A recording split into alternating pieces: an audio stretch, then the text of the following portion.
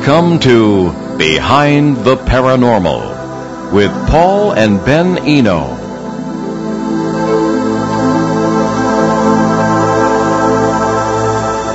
What happened in Socorro, New Mexico in April 1964? When did toads invade Worcester, Massachusetts? What did it all have to do with our old friend Joe Ferrier? Hey there, and welcome to the 477th edition of Behind the Paranormal with Paul and Ben Eno. And those questions came from my co-host and partner in the paranormal, my dad. So we bring you a special show this evening in honor of Joe Ferrier, who passed, or shall we say, translated, as we normally say on the show, a little over a year ago.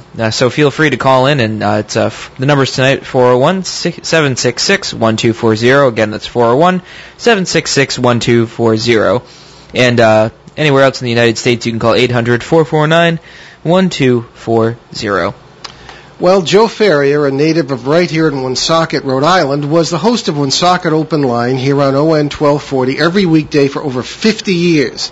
He was also a respected UFO researcher here in the Blackstone Valley since the 1960s and the editor of Probe magazine.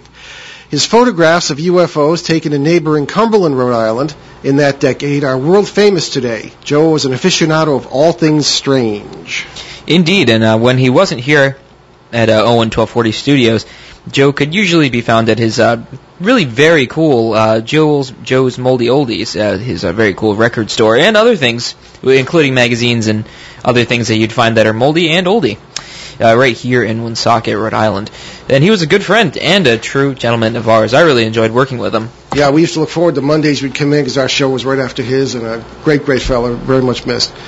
We recently received a call from a neighbor of ours, that's Ben and I, who said that she had some old UFO material and wondered if we would like to have it for use on the show. We very gratefully said yes. All the material is interesting, but among it we found some Joe Ferrier memorabilia, including a copy of another magazine he ran, Controversial Phenomena, which we had never heard of, and for which Joe had reporters all over North America. Now, we have before us the July-August 1964 issue, and we thought it would be fun to go through it this evening because there's some pretty amazing stuff in here. In addition, we have some other material I think you're going to find very interesting, especially you local folks. Now, I'm not going to give the name of the people who were kind enough to give us this material or any of the names associated with the here, because they're probably still around. But in any case, let's take a look at this. Now, if you want to look at the pictures, if you have access to the internet at behindtheparanormal.com, there are a bunch of links on the left. And you will see talking points. So hit the talking points link, and it'll bring you to a page where, for the 2013 shows, where this, and go to the 2013 shows, and you'll see the talking points for this show, which include this particular cover of this magazine. And one thing that strikes me, and I don't know if anybody's listening there, I can hold this up to the camera there. Oh, yep, it's already on there. Okay, good. Excellent. And the funny thing is that, you see, Ben, what do you think? That looks like a young Joe Ferrier to me in that. It kind of does, yeah, I can see that. Now, Joe not only did most of the writing for this, but he found the articles and printed them in this magazine. And, of course, this is the 1960s, so it's all typewritten and stuff. But he also did the artwork. And I'd heard that he was an artist, but a rather decent one, because this fellow running from a UFO on the cover looks just like a young Joe Ferrier to me. So there you have it. So check that out on our Talking Points page. He has one of the first reports here on page 1 of the Socorro, New Mexico landings here. And it's really, that was a very, very famous case. And he writes here, as an extra, this is Joe writing, added bonus for our readers, and because the Socorro UFO landing has brought the much maligned flying saucer back into the public eye, we are reproducing herein a few of the newspaper accounts that appeared in New Mexico. And again, this is Joe's April 28th, July-August 1964 issue. And the date line of the paper here, Socorro, New Mexico, April 28th, 1964. And the subheading, City Policeman Zamora, that's Lonnie Zamora, reports sighting egg-shaped object and views takeoff. Tourist sees craft just before landing. So what appears to be substantial evidence of an unidentified flying object landing and taking off in Socorro has been observed. City Policeman Lonnie Zamora, a highly reliable source, saw a four-legged, egg-shaped craft and two persons in a gully a mile south of the courthouse shortly before 6 p.m. Friday. He saw the object rise straight up and take off and disappear beyond 6 Mile Canyon to the west. Some of the evidence of the landing and takeoff remained in the gully. There were and experts who we know actually went out and checked those things back in the 60s and found landing marks, burn marks, this sort of thing. So that's a case that can easily be looked up. On the next 2 pages here, Joe has Air Force consultant checks UFO in Socorro. And Dr. Alan Hynek was a person whom I met just before he died, but he was a very, very interesting fellow who was hired by the U.S. Air Force to debunk UFOs, because a lot of people were calling at the time about this. And he ended up a UFO believer. So there you go. Now, we have some interesting things here besides UFOs. I'm going to get into some local stuff in a minute, but besides UFOs here, there is an interesting bunch of what we would call in the business Fortean phenomena, after Charles Fort, who was probably the greatest collector of odd things. He would spend most of his life in the British Museum or the New York Public Library, and he would find all sorts of interesting things about, frogs falling from the sky, things that really do happen.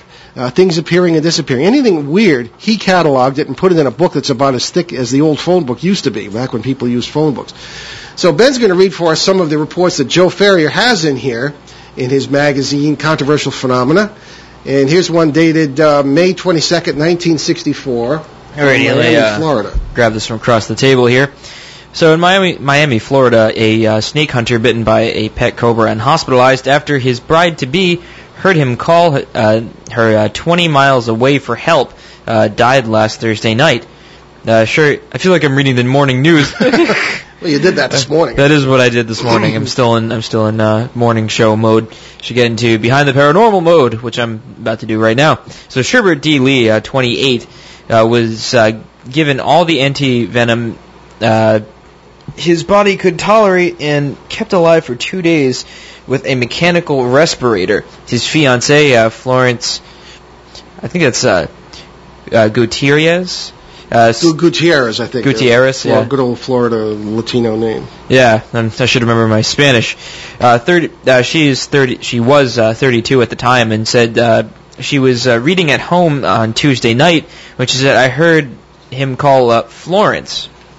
And she said she drove to Lee's darkened house, broke in, and took him to the hospital. Wow. That's really crazy. Yeah. Alrighty. Joe found it. Yep. Yeah, so we're moving on. But this idea of people hearing a loved one call from 20 miles away or 1,000 miles away is not uncommon in the paranormal. It's very sweet. Yeah, well, people are connected, and that's the thing. It doesn't have anything to do with time and space. Indeed. All right, let's see. What's next? Teddy in Albany, New York, and I think that's June 21st, 1964. Teddy Bix had heard of flying saucers, but a flying garage? Well, that was quite a bit different. Bix of Albany was sweeping up leaves last April when he saw a garage rise up from a neighbor's property, level off at about 15 feet, skim over a hedge, and crash into a road, and no one was hurt. Yeah, no, that sounds like the Hutchison effect. Yeah. A spokesman for the Albany Weather Bureau said it was caused by a freak gust of wind. That is some wind. Yeah, I was going to say that's tornado. Some wind. Yeah. It was a freak tornado. There are downbursts and things that could do things that approximate that, I suppose. Yeah, but the way it's described is that it rose up slowly and then just crashed after 15 feet. Yeah. All right. Anyway, continuing. Quote: It wasn't what is classified as a twister, he said, but if rising air currents were sufficient, a vacuum may have been created on the side of the garage as it would be in a tornado. I don't know about tornadoes, but, well, actually that's just what I just said. So, coming up with this, coming up next, you have the Worcester Evening Gazette in 1964, about the next day, came out with a story.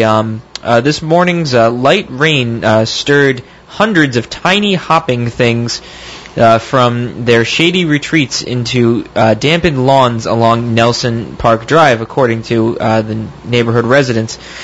And what could be more fun for schoolboys on the first day of summer vacation than scooping up a handful and bringing them to mother for a loving caress? Huh, Mom? Now, I believe Joe wrote those. So he was a pretty good writer. I think that's very entertaining style and a way to report on. I like how it's described as tiny hopping things. Well, see, this is real news. I mean, not like politics and all this stuff. It's like that line from A Christmas Story. Yeah. Guy swallows like rubber band. Guy swallows yo-yo. Like, that's real news. Yeah. Let's see. Next story. A change of pace. This was June 28th, 1964, at a UPI. If you think you've heard fish stories before, brace yourself. Here's a real humdinger. This is about the fish that walks. Fisherman Kenneth Wright reports it. He was fishing in Horseshoe Lake near Jefferson, South Dakota, when he hooked a 6-inch fish that he thought was a common bullhead. Wright says he flipped the fish onto the bank, and the thing started to run back to the lake. Wright nabbed it and found that it had 4 legs. Wright reports that it has 5 fingers, quote-unquote fingers, on its front legs and 4 on the rear ones. Wright's walking fish is now on display in a jar a jar of preservative in a barber shop in Sioux City, Iowa.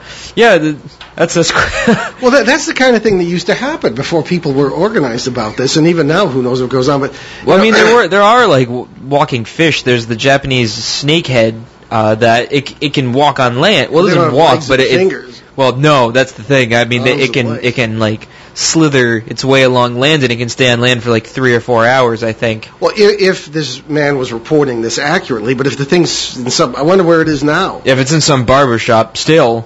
Yeah, who knows? But I mean, our theory on this is that people see these very strange creatures, and it's probably the result of some multiversal overlap, parallel world overlap, because in as we always say in quantum mechanics, all things that can be possible under any set of any laws of physics do exist concretely, and sometimes they can impinge upon whatever other situations, other worlds, if you will. So, yeah, no, I know exactly what you're saying. This stuff's just fascinating stuff. Joe gathered all this together. So, is there more? No, that's it for this page. Okay. But there is an article at the top, Orson Welles' monster comes to life, ? Okay.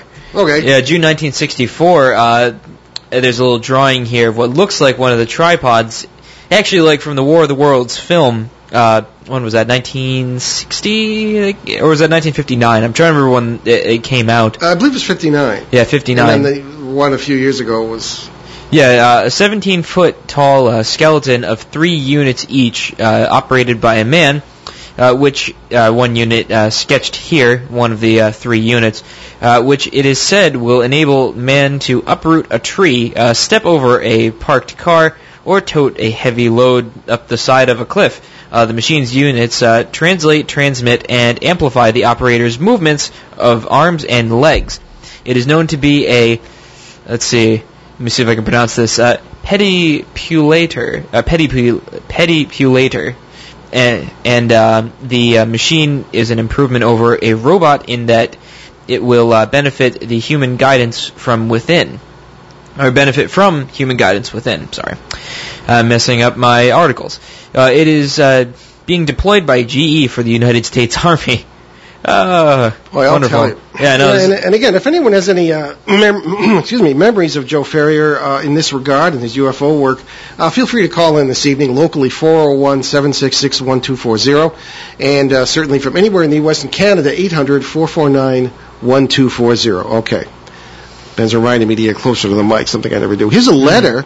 There were also some letters in this package. There were a lot more than this magazine. There was an old scrapbook. There was a name on it. I won't give it over the air, as you might not appreciate it. It's probably still around. But this gentleman, born in 1940, I could see from some of the documents in there, was a real UFO aficionado, obviously a friend of Joe Ferrier's, and even has a letter here written to Joe by a fellow by the name of John C. Ferguson from Prescott, Arizona, dated June 5th, 1964.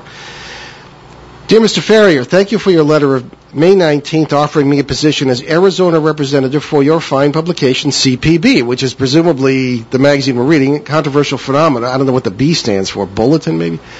Maybe. I thankfully accept. If you like, you can make it teenage representative, since I'm a 16-year-old high school student who's probably still around, maybe even listening to this broadcast. I personally don't care about how you refer to him, I guess.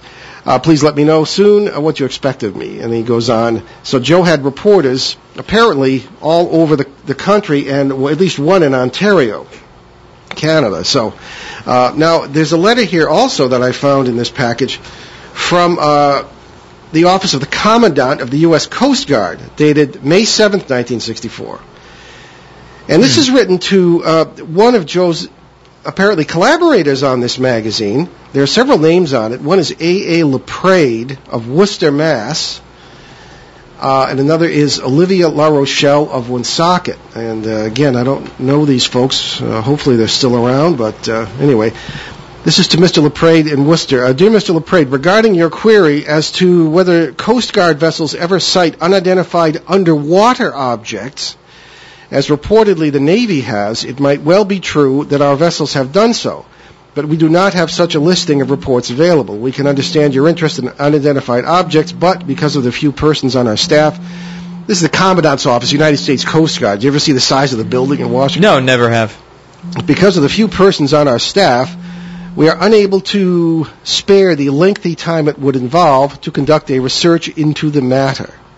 Very truly yours, W.K. Thompson, Jr., Captain, U.S. Coast Guard, by direction of the Commandant. So there we are. Now, there's some other material in this magazine which is extremely interesting. We, among the things in here is a crayon sketch or drawing by a third-grade girl whose name I will not give.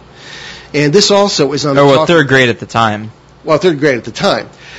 This presumably is from the early 1970s, although I really don't know. Here is the picture, and this purportedly shows what I'm going to read next. This apparently... Now, this could very well be just an essay or something she made up just for a school assignment, but I don't know, it sounds kind of interesting to me, and supposedly it happened in Woonsocket. And the little girl's name is here, but her name was Tammy, but I won't give her last name. The Martians, it says. One day I was walking in the woods, then I came to an empty lot. I stayed for a while, and then all of a sudden something went bam, boom, something like a flying saucer. So I looked at it. It was the most incredible thing I have ever saw. Okay, this is a third grader, by the way. So I went near it, but I didn't touch it. I was afraid. So then some of the creatures came out of the flying saucer. I was scared stiff. I didn't move. I was so afraid I almost screamed, but I didn't. They came near me, and I backed up, and then I ran as fast as I could go. So I went home. I told my parents, but they didn't believe me, so I didn't tell anybody else. I guess until the third grade teacher here. So, well, maybe it was just sort of like an interesting occurrence or whatever. The assignment was like, well, yeah, it was interesting, all right. Yeah, it is definitely interesting. Yeah. I wonder where this was. I know it's in Woonsocket, but I don't know where. I'm wondering too, because that hill, we live on Fairmount Hill, which is really strange. It is really weird. And I remember one incident. Now I've said this before on the air. When we had just moved there in 1996. You were 5 years old, 4 or 5, and we were taking a walk with your cousins. And the neighborhood dog, the sort of the self-appointed traffic warden of the 8th Avenue, up in the open space lands up there, Fairmount Woods as it's called, and we came upon a beautiful field. I'd never been in there before because we just moved. A beautiful field of yellow flowers. It was breathtaking. You remember that? Sort of. I sort of remember that. But there was another time, too, that I always forget about until you bring up, remember that time we were in the woods and that really nice thing happened? Then there was that time I went in the woods with my cousins and I think I was like 8 or 9 at the time because we had our dog back then, and we decided to go through a walk through the woods, and we heard this like growling sound, and the neighborhood dogs that were with us, we saw them running in the opposite direction out of the woods, and we were watching like, where were they going? Turned around, saw this. The only thing I really remember was this shape that was like, It was like black with like red eyes, and that's all I remember seeing, like a round shape. And then I just bolted out of there. Yeah. So yeah, I remember you talking about that. Yeah. But the reason I bring up this field is this: usually you come to a clearing in the woods, as this little girl describes, and there, I have never been able to find this field again. And it's only 30 acres, and it's right up above our house. But I've never been able to find it again. So perhaps was this some sort of multiverse experience, or if this indeed happened, it isn't just some story that she told for the sake of a class assignment. So we don't know if Tammy happens to be listening and recognizes what she wrote from all those years ago. Feel free to call in. Okay, now here's another interesting thing in our little collection that the neighbor kindly gave us, and this is, I guess, from the Woonsocket Call. Is it from the Woonsocket Call? It must be. There's no. Is there a date? No, there's no date on it that I can see. At the top.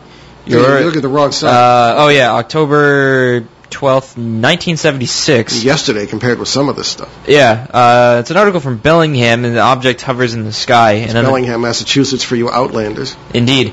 An unidentified flying object described as a multicolored saucer that hovered in the southeast portion of the sky over an area between Route 126 and 140 was reported to police at 2:45 in the morning.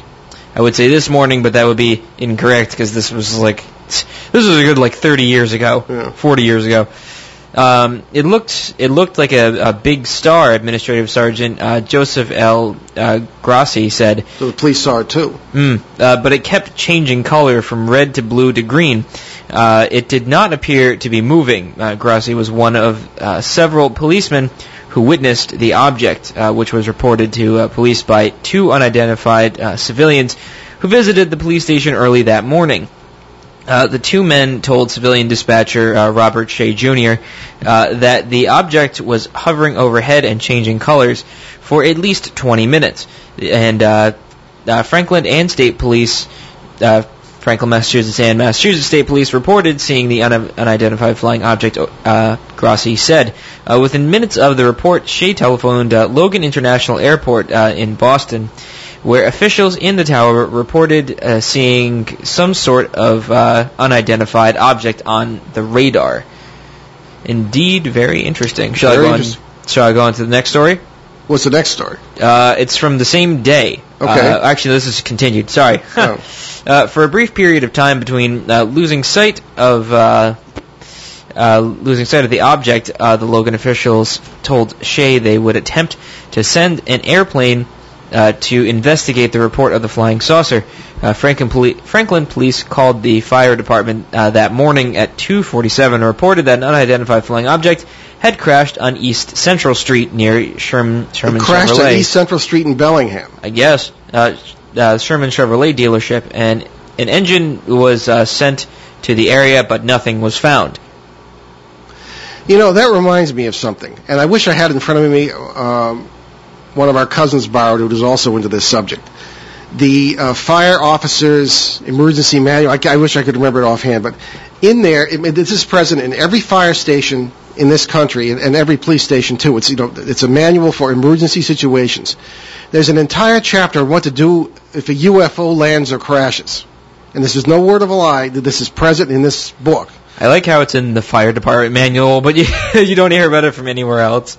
Well, no, it's what to do. Yeah, even if there are bodies, wait for a higher authority to arrive. Don't touch them. Try. It's astounding. We're going to do a show on that sometime because just simply reading it will be fascinating. Do we own a copy of that? We do, but Cousin Joe has it. Oh, of course. Yeah. Whenever we need a book, it's always borrowed. Borrowed by somebody, exactly. So, Okay, time for a break. I don't know. Somebody stole my phone. Oh yeah. If you we can go to a break if you'd like. Okay, why don't we take our break and then we'll get back to Joe Ferrier's magazine. You're listening to Behind the Paranormal with Paul and Ben Eno on WOON, 1240 AM in New England's gorgeous Blackstone River Valley. Stay with us. Attention, Northern Rhode Island. Woonsocket's turning 125 years old. It's time to celebrate. On Thursday, August 29th, Main Street in downtown Woonsocket becomes a huge block party. There'll be food, games, dancing, and music headlined by the James Montgomery Blues Band. WOON will be broadcasting live on Main Street starting at 4 p.m. We're giving away T-shirts. Stop by and get yours. T-shirts are courtesy of Bank Rhode Island, Cardi's Furniture, and Ollie's Pizza. That's Thursday night, August 29th. Main Street becomes a huge block party as we celebrate Woonsocket turning 125 years old. WOON broadcasts live beginning at 4 p.m. Come down and join us. We gon' celebrate your party with you. Come on now.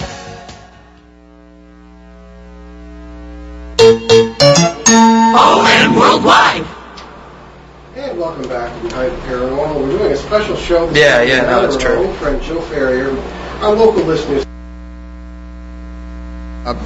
Host of Woonsocket Open Line for many, many years on this station. And he also was a well-known UFO expert of the early 1960s and early 1970s.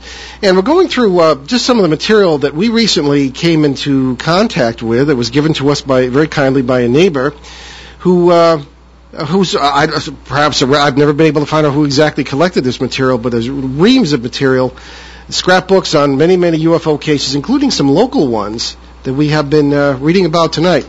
One of the things that strikes us here, too, is there is a UFO report, and I'm not going to give the gentleman's name again. If he's still around, he's certainly welcome to call in this evening. But he is sending an application form to the International UFO Registry in Hammond, Indiana. We found the material in this packet of information. It had never been sent, and it was still in the sealed envelope. We felt that we could open it because this had just been given to us. So this is answer to one of the questions, have you ever seen a UFO? And he said yes. He answered yes to that, and he said, writing's a little hard to read. Last objects seen were 10/12/1975. Haven't seen any more since. All right. And they were the same as I described and sent in sighting descriptions. No, that I don't have a copy of. When I rewrote you for an application form 11/21/75. And he goes on talking about his experiences locally here in, presumably in the Woonsocket area. I would like to note my sincerity in trying to explain something, the unexplained. Back when everybody wrote in cursive. Yeah, we're not used to that anymore. No. UFOs, and he just stresses that he's not a person who imagines things, and he's very careful in his sightings, and he would not report anything dishonestly, and it's very interesting. But again, that this was never sent, so there we are. Now here is a report. You know, one of the things I meant to mention before the break, Ben, was that this report from Bellingham in 1975? 76. 76. Is exactly like the one we got last night on last night's show on our CBS edition from our reporter. Oh yeah, Kyle Dayton. Yeah, Kyle Dayton. We Joe wasn't the only one who had a reporter in Arizona. So do we. The show has reporters. Kyle Dayton from the Phoenix area, well-known UFO expert down there, television personality, called in last night with a sighting that is virtually identical to what was described in this 1976 Woonsocket Call article about the Bellingham sighting. Right. A light in the sky, green, even the same colors, red and white, alternating. Only this one moved in it was described in a snake-like fashion. And didn't crash. And didn't crash in Bellingham, Massachusetts. Very clumsy aliens. There we are. So, anyway, okay. Oh, okay. Just a little reminder there. No, there's plenty more in this magazine. Right. Here's a report from this. I guess it's the first report from this young person who had written to Joe earlier about being a reporter for this magazine, Controversial Phenomena. And he's writing to Mr. LaPrade here. So here is the form you sent me, I'm sure. Let's see. Here's his report. I guess this is from Arizona. We were living in a nice four-room house in the country about 8 or 9 miles from the nearest town. That certainly wouldn't be Rhode Island. That night at 8:45 p.m., a mother went out to the small storage shed in our backyard. She had only been outside for a few minutes when she noticed a very bright light, which was low in the western sky, moving slowly in an easterly direction toward our house. Mother went to the back door and told me to hurry outside. When I did, she asked me if I saw anything in the sky. I told her I saw a, quote, funny-looking fuzzy light, unquote. When I first saw that, it appeared to be a fuzzy light, but after watching it for about 10 minutes... But was it indeed funny? Well, he didn't mention that he started laughing. Yeah, I was making a little play on words there. Right. Okay. Very good. For about 10 minutes, the object came close enough for us to clearly see its unusual shape. Then it stopped and hovered for about 3 minutes. We noted that it appeared to be large and at a higher altitude than we first saw it. It had a very bright, luminous glow that was white in color. Although we heard no sound, our cat Smokey, who was in the house at the time, was looking out the window and howling wildly as if it sensed or heard something that frightened it. I went in the house and turned off all the lights so we could see the object better. When we watched it, it started moving upward, gaining altitude. Then it stopped and made a zigzag motion, then went up still higher and suddenly disappeared. It was now 9:15 p.m. We had been watching it for about 30 minutes. We waited a while longer, but it did not reappear. We went back to the house. We noticed the cat had quit howling, but was still very scared. I'm sure that the object we saw was not a mirage or hallucination. Mother and I had never been interested in flying saucers. In fact, I had never heard of such a thing at the time. I have never heard of anyone seeing a UFO with this exact shape. After seeing that UFO, it wasn't long until we became very interested in the subject of flying saucers. Since then, I've kept my eyes open, and I hope to see another one, but I doubt if I ever will. Okay. You never know what you're going to see here. Another letter to our old friend Joe Ferrier.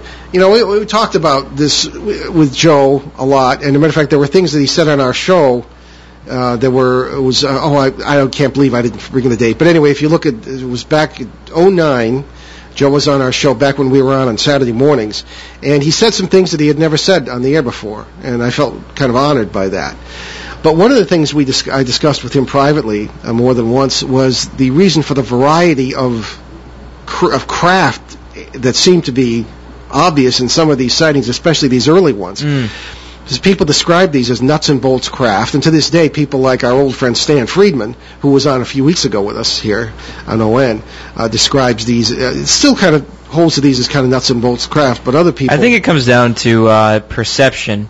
I think it does, because too. If you wanted it, because back in the day, this was like the 60s, 70s, and like the 50s, 60s, and 70s, when you had like the those B-movie thrillers, like Teenagers from Outer Space and things like that, where... Teenagers from Outer Space. Yeah, it's really bad. It's a terrible film. Don't even bother watching it. I won't. It's, but what I'm trying to get at is people were thinking of these things like it was the Jetsons or whatever, so they saw flying saucers, and maybe they saw them as literal flying saucers that were nuts and bolts and things like that. Now, you have UFOs now, which look more like balls of energy or whatever. Mm-hmm. Or, you don't really see too much, like, physical craft anymore.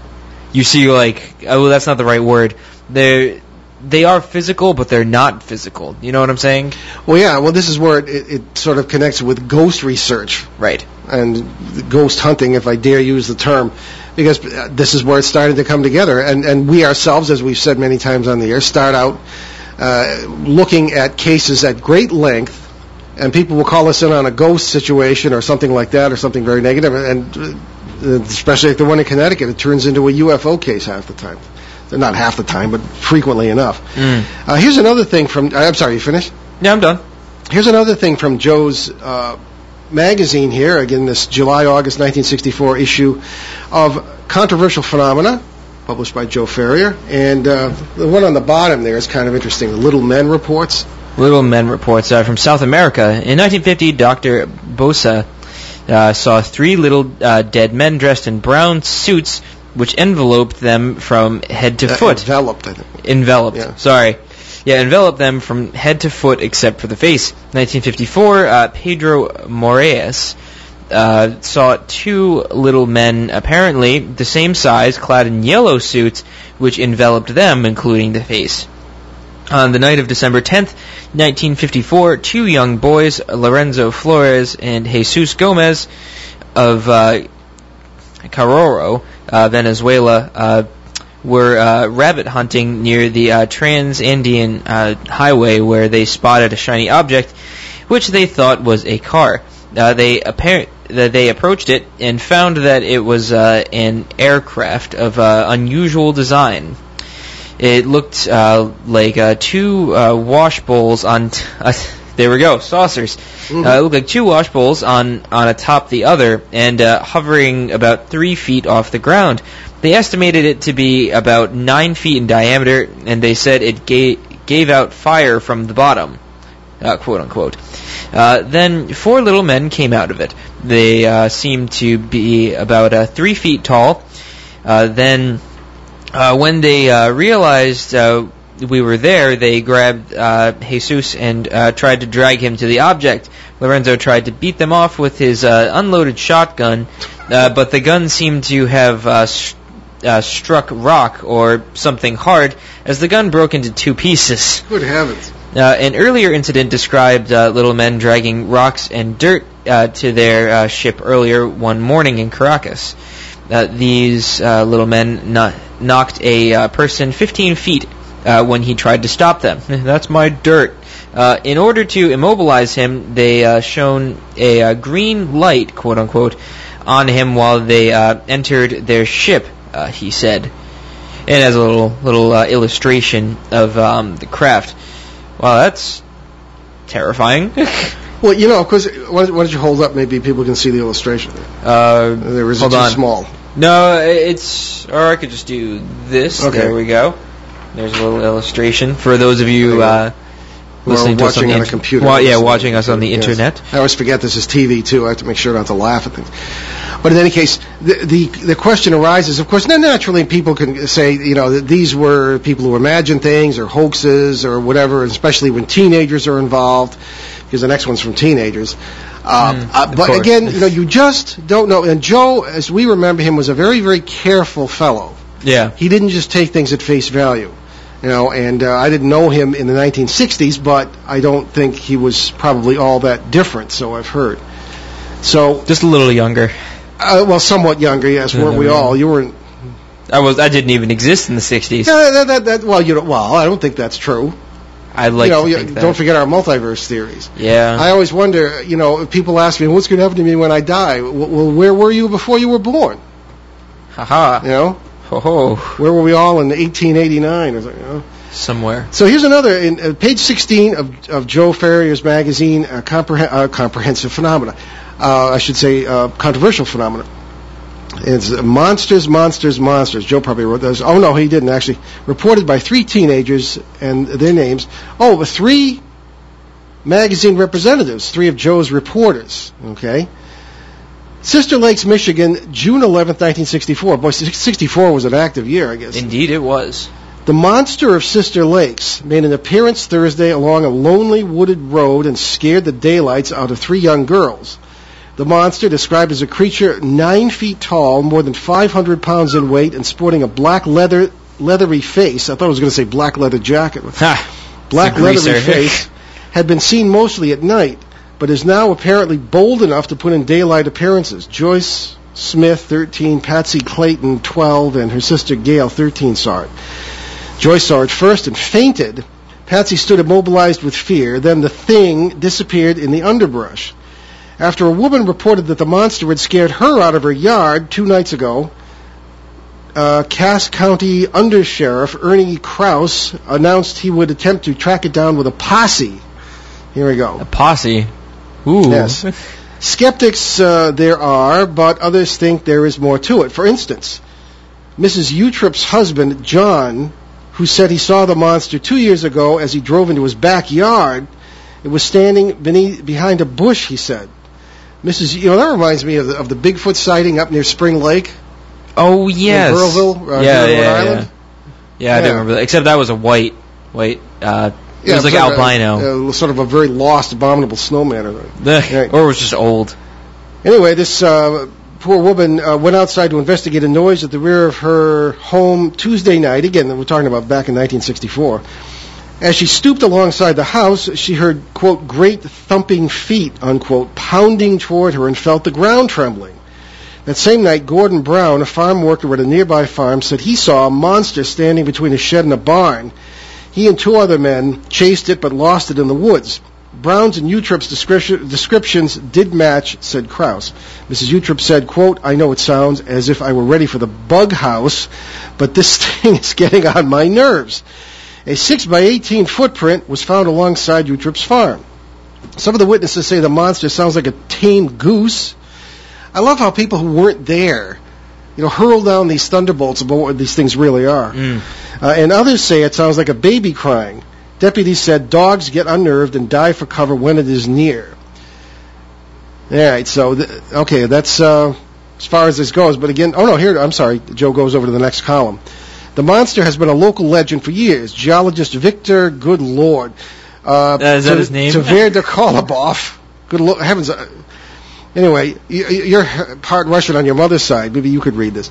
Claimed to have seen it in 1953, the year I was born, in nearby Lake Labiknir. Know what? I'm reading a Russian story. It's not a run over to the column. Joe was a good writer and an excellent researcher, but needed a little instruction in publication. Well, this was all made. Well, that's true. So he had to arrange it himself. So anyway, Joe, as you can see, was very interested in all areas of the paranormal, not just UFOs, just as we are. Since I read the last part of that story, I might as well read the first part. Where is the first part? Above the second part, with an illustration between it. The following report comes from CPB. That's the CPB representative Lucius Farish. He had more reporters than our show does. We have about 12. He's got at least that much or more. Oh, I think he had way more back in the day. May 31st, 1964, Moscow. Presumably Russia, not Moscow, Maine. A team of Russians plumbed the murky depths of Siberia's Lake Voroda Saturday to seek a weird lake monster, which, according to local legend, has convulsions, a hair-raising voice, and likes reindeer. Well, like his pets to eat? What? Collects them. The monster has been a local legend for years, and that's why, hence the geologist Victor, what's his name, claimed to have seen it in 1953 in nearby Lake Labiknir. Engineer Victor Fromson, writing in the English-language Moscow News, reported that he had seen it in the Voroda region last year. The 2 descriptions agreed only in that it was, quote, spherical and horrible. Spherical. And horrible. So it was either very fat, or it was some very interesting kind of creature that... Cthulhu. He wasn't spherical. He had a lot of tentacles. That is true. Well, he had a spherical referring head. to the upcoming Necronomicon in Providence. Lovecraft Conference, H.P. Lovecraft. Anyway, and there is a map of the area of various lakes and roads in there. So there's that as well. So Joe is going as far as Russia now for some of these stories. All right. Here's one from the Worcester Daily Telegram, May 13th, 1964.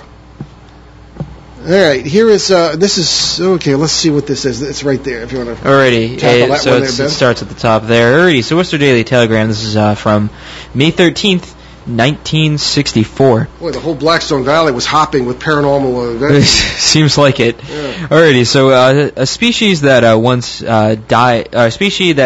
dies is forever dead. That fact, attested to by the evolutionary biologists, helps to explain the fervor with which the conservationists resist any action by man that might threaten the survival of some bird or beast or tree.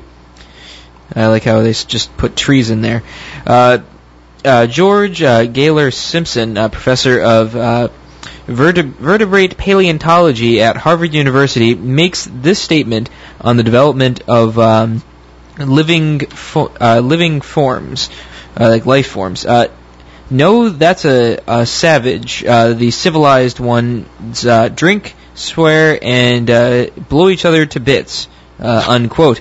Astronomers say there must be many millions of planets in the universe almost identical with ours, and that intelligent beings like man, I like how it has to be like man, must inevitably have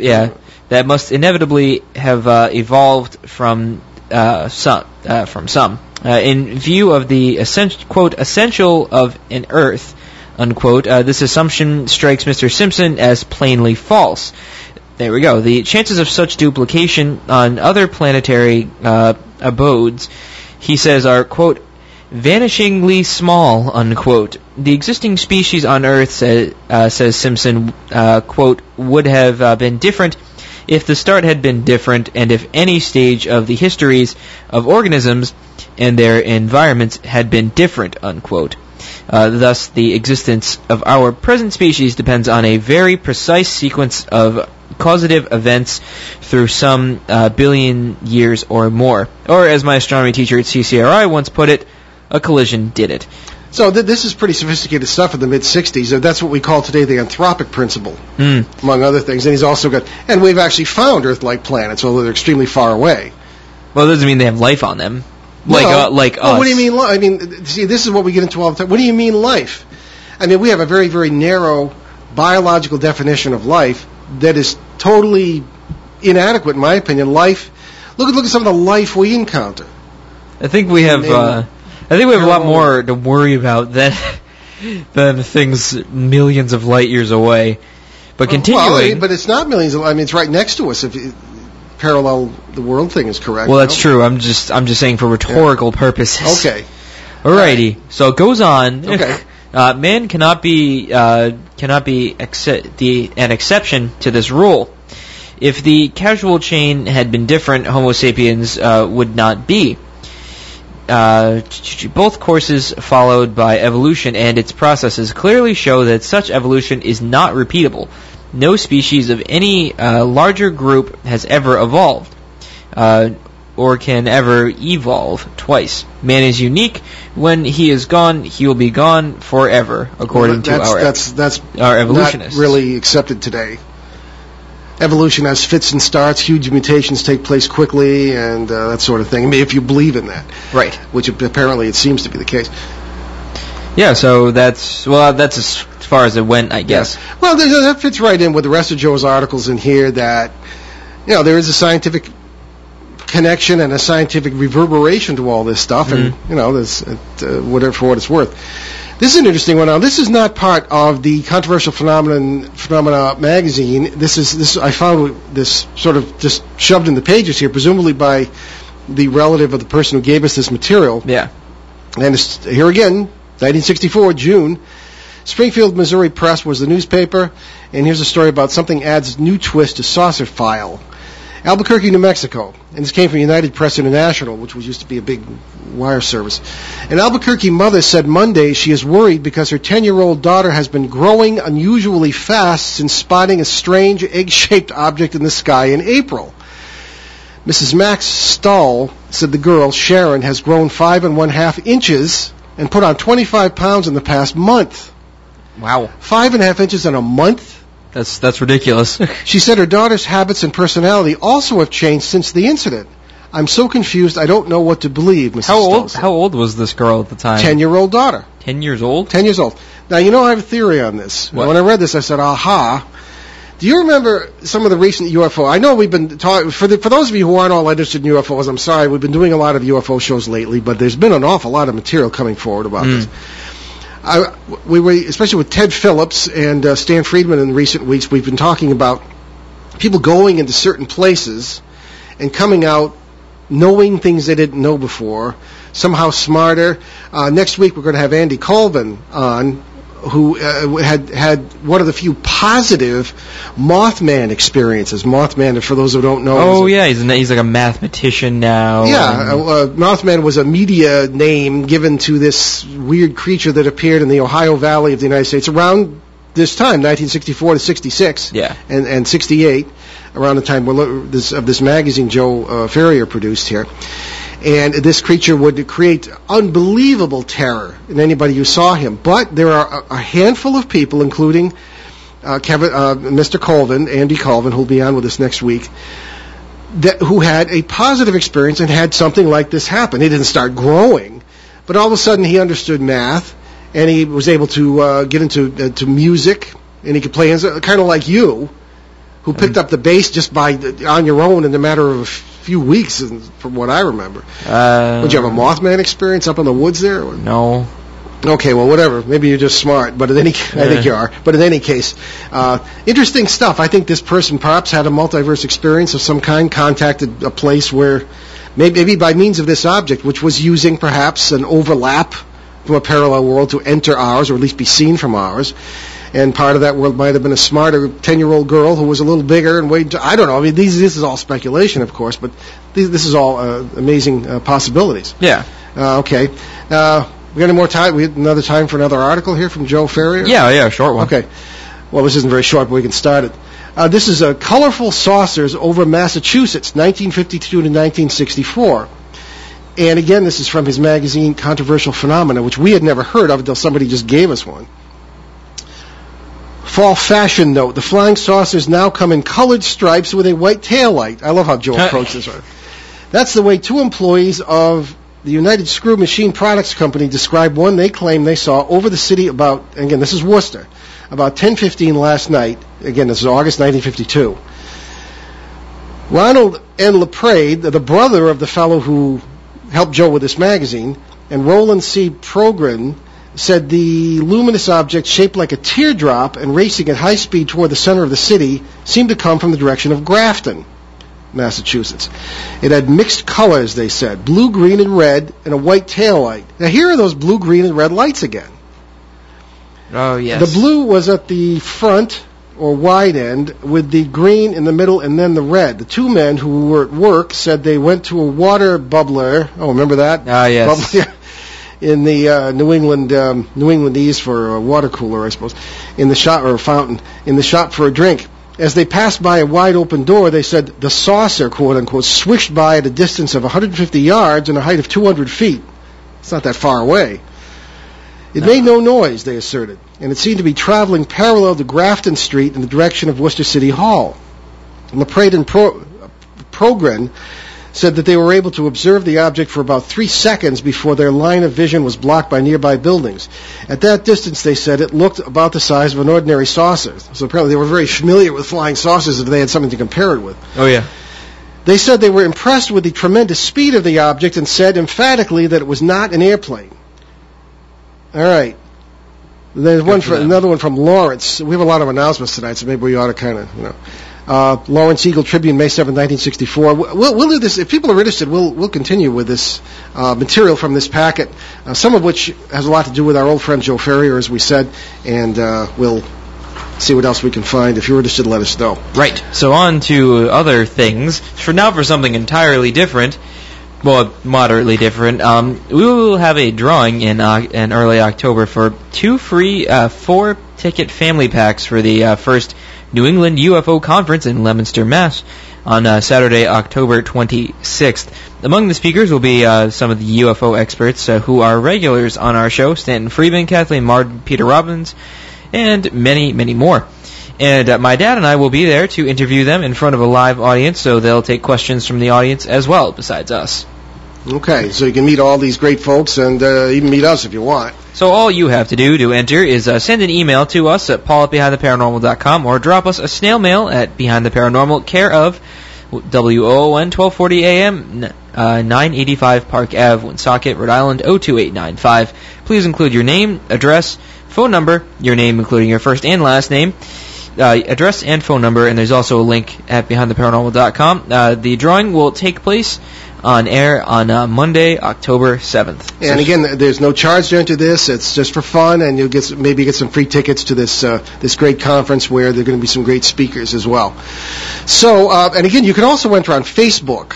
Behind the Paranormal has a Facebook page, and you can go to that and just send us a message through that, and you can also enter that way. But again, also just your name, your phone number, and what else did I say? Name, phone number, address? And email address, right. Well, regular address as well. Okay, all right. Also, Ben and I will be presenting Behind the Paranormal, A Cosmic Journey at the Harris Public Library here in Woonsocket, Rhode Island, at 7 p.m. on Wednesday, September 25th. There's no charge, no registration, and there will be refreshments. Ooh, there are going to be refreshments. I didn't even know that. Yeah, that's the only reason we're going. No, we haven't made ourselves available to libraries around here in a long time. We have a lot of new stuff to report, so I think it should be a fun night. Right. So many thanks to our producer, Ben himself, and next week, Karen Anderson, the animal communicator, will be back with us. That's August 26th. And we are still negotiating with her about what she's going to do, but there may be chances to send in pictures of your pets, and she can tell you all about them. All right. In our CBS edition of the show on Sunday, August 25th, in Boston, Pittsburgh, Detroit, /Windsor, and Seattle, and Vancouver, and on radio.com, we will be back with Andy Colvin, as we mentioned during the show, who has become a modern-day Charles Fort, a great researcher of everything paranormal, and one of the few people who ever had a positive experience with the Mothman. And we leave you this evening with a thought from one of my favorite thinkers, the 2nd century philosopher and Roman emperor, Marcus Aurelius. Boy, those two jobs didn't often go together. No. Quote, everything we hear is an opinion, not a fact. Everything we see is a perspective, not the truth. Okay. We got more time. Yes. All right, how much more time? About 20 seconds. 20 seconds, okay. Well, again, a tribute this evening to our old friend Joe Ferrier, radio legend, paranormal legend, and a wonderful all-around fellow and a true gentleman whom we miss very much. Passed away a little bit more than a year ago, and our best wishes and honor to him, his family, and all those who have respected him over the years. I'm Paul Eno. And I'm Ben Eno, and thanks for joining us on our great cosmic journey, and we shall see you next time.